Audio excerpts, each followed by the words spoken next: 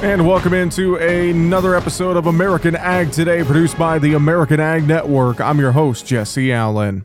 Recent reports from the Department of Agriculture reveal current market trends in the cattle market. American Farm Bureau Federation economist Barrett Nelson shares more from the Cattle on Feed report. I think we can really call this report bullish, with total cattle on feed coming in right around 11.4 million, down 1% from this time in 2021. Placements were a little bit over 2 million head. This is 4% below this time last year in 2021. Nelson says placements were down the most in drought-stricken areas.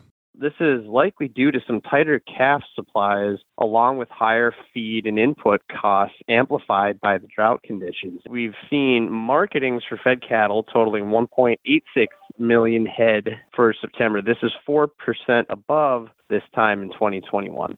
Now, when we really see marketings high and placements become lower over a longer drawn-out period of time, this really signals that lower cattle supplies are in the future. Additionally, USDA's livestock slaughter report shows higher beef slaughter numbers. So on October 26th, we had 129,000 head processed. So what we're seeing here is when the packer really starts trying to reach out and get a hold of these numbers ahead of time, this really tells you that they need to get their hands on cattle to meet the current demand situation. When we see the supplies start to tighten up and we see demand kind of remaining consistent, we're going to see some upward support in prices. Again, that's American Farm Bureau Federation economist Barrett Nelson.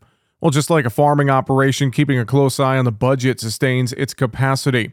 Al Wolfkuhl, a producer from Iowa and the treasurer for the National Pork Board, says the main priority of the board is to wisely invest checkoff funds. When we start looking at a budget, the first thing we do is we engage with National Pork Producers Council, state associations, packers, processors, try to do consumer focus groups. We're trying to learn everything we can first, do the research, do the background.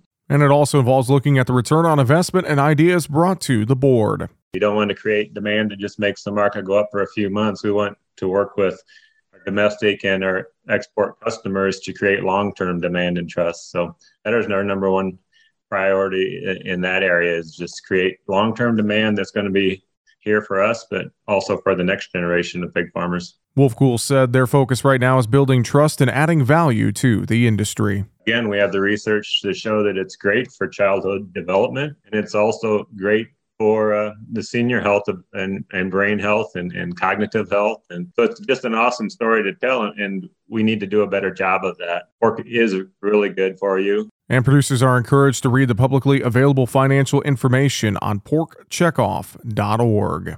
The Farm Workforce Modernization Act would provide farmers and ranchers opportunities to expand. Passed by the House of Representatives earlier this year, the bill now awaits movement in the Senate.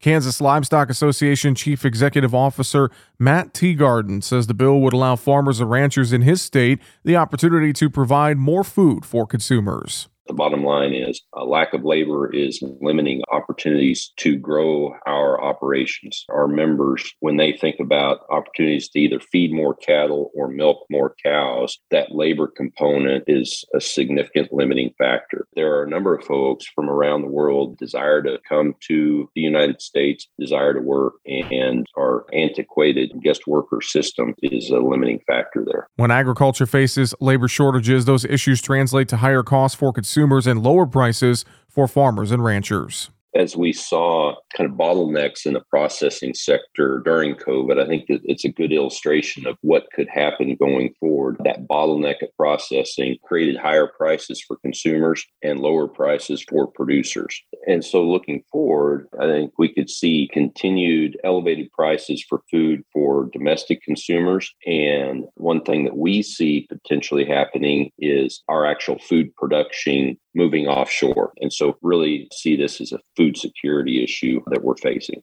The Farm Workforce Modernization Act offers year-round guest workers, which would help ease the labor issues farmers and ranchers are facing. What we see there is an opportunity from an ag perspective to move forward. And specifically, when we look at the H2A program, the opportunity for year-round guest workers to feed cattle and milk cows, that happens every day, 365 days a year. Having the opportunity to access guest workers in that H2A program for livestock production is really important. Teagarden says now is the best chance to get the legislation passed. the political realities of this issue, it's very difficult, very complicated to have any kind of movement. So where we have a bill that has passed the House already, some really good discussions among senators on language that can get support of the Senate and get passed, the timing is really critical. We don't know what the next Congress will bring, but the process will have to start over. That is certain. And so the timing is right now to take this step.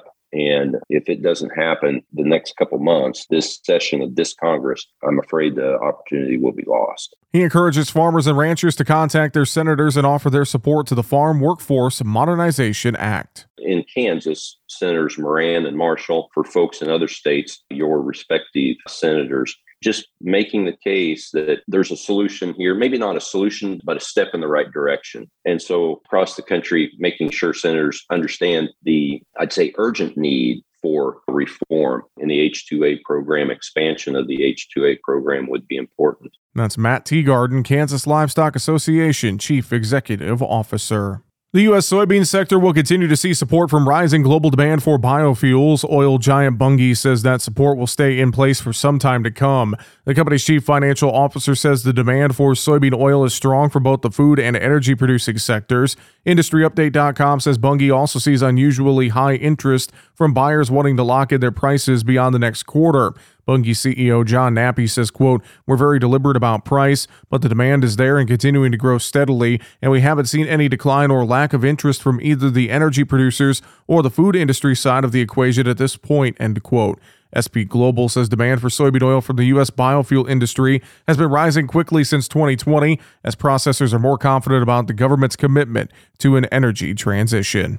And lastly, here on American Ag Today, a daily Yonder poll of rural Americans shows they're worried about the present, feeling pessimism about the future, and planning to vote the way they did in recent elections. The poll was commissioned by the Center for Rural Strategies and found that rural voters in highly contested states hold negative views about the economy.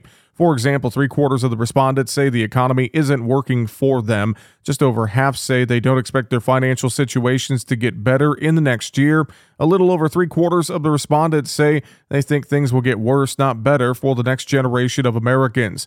The Daily Yonder survey also found nearly half of rural voters say the rising cost of living is one of their biggest concerns. The second largest concern is government dysfunction. Other top issues included jobs in the economy, Social Security, rising crime, healthcare, the rising cost of food and gasoline. And that's going to do it for this episode of American Ag Today, produced by the American Ag Network. I'm your host, Jesse Allen, wishing you a great rest of your day.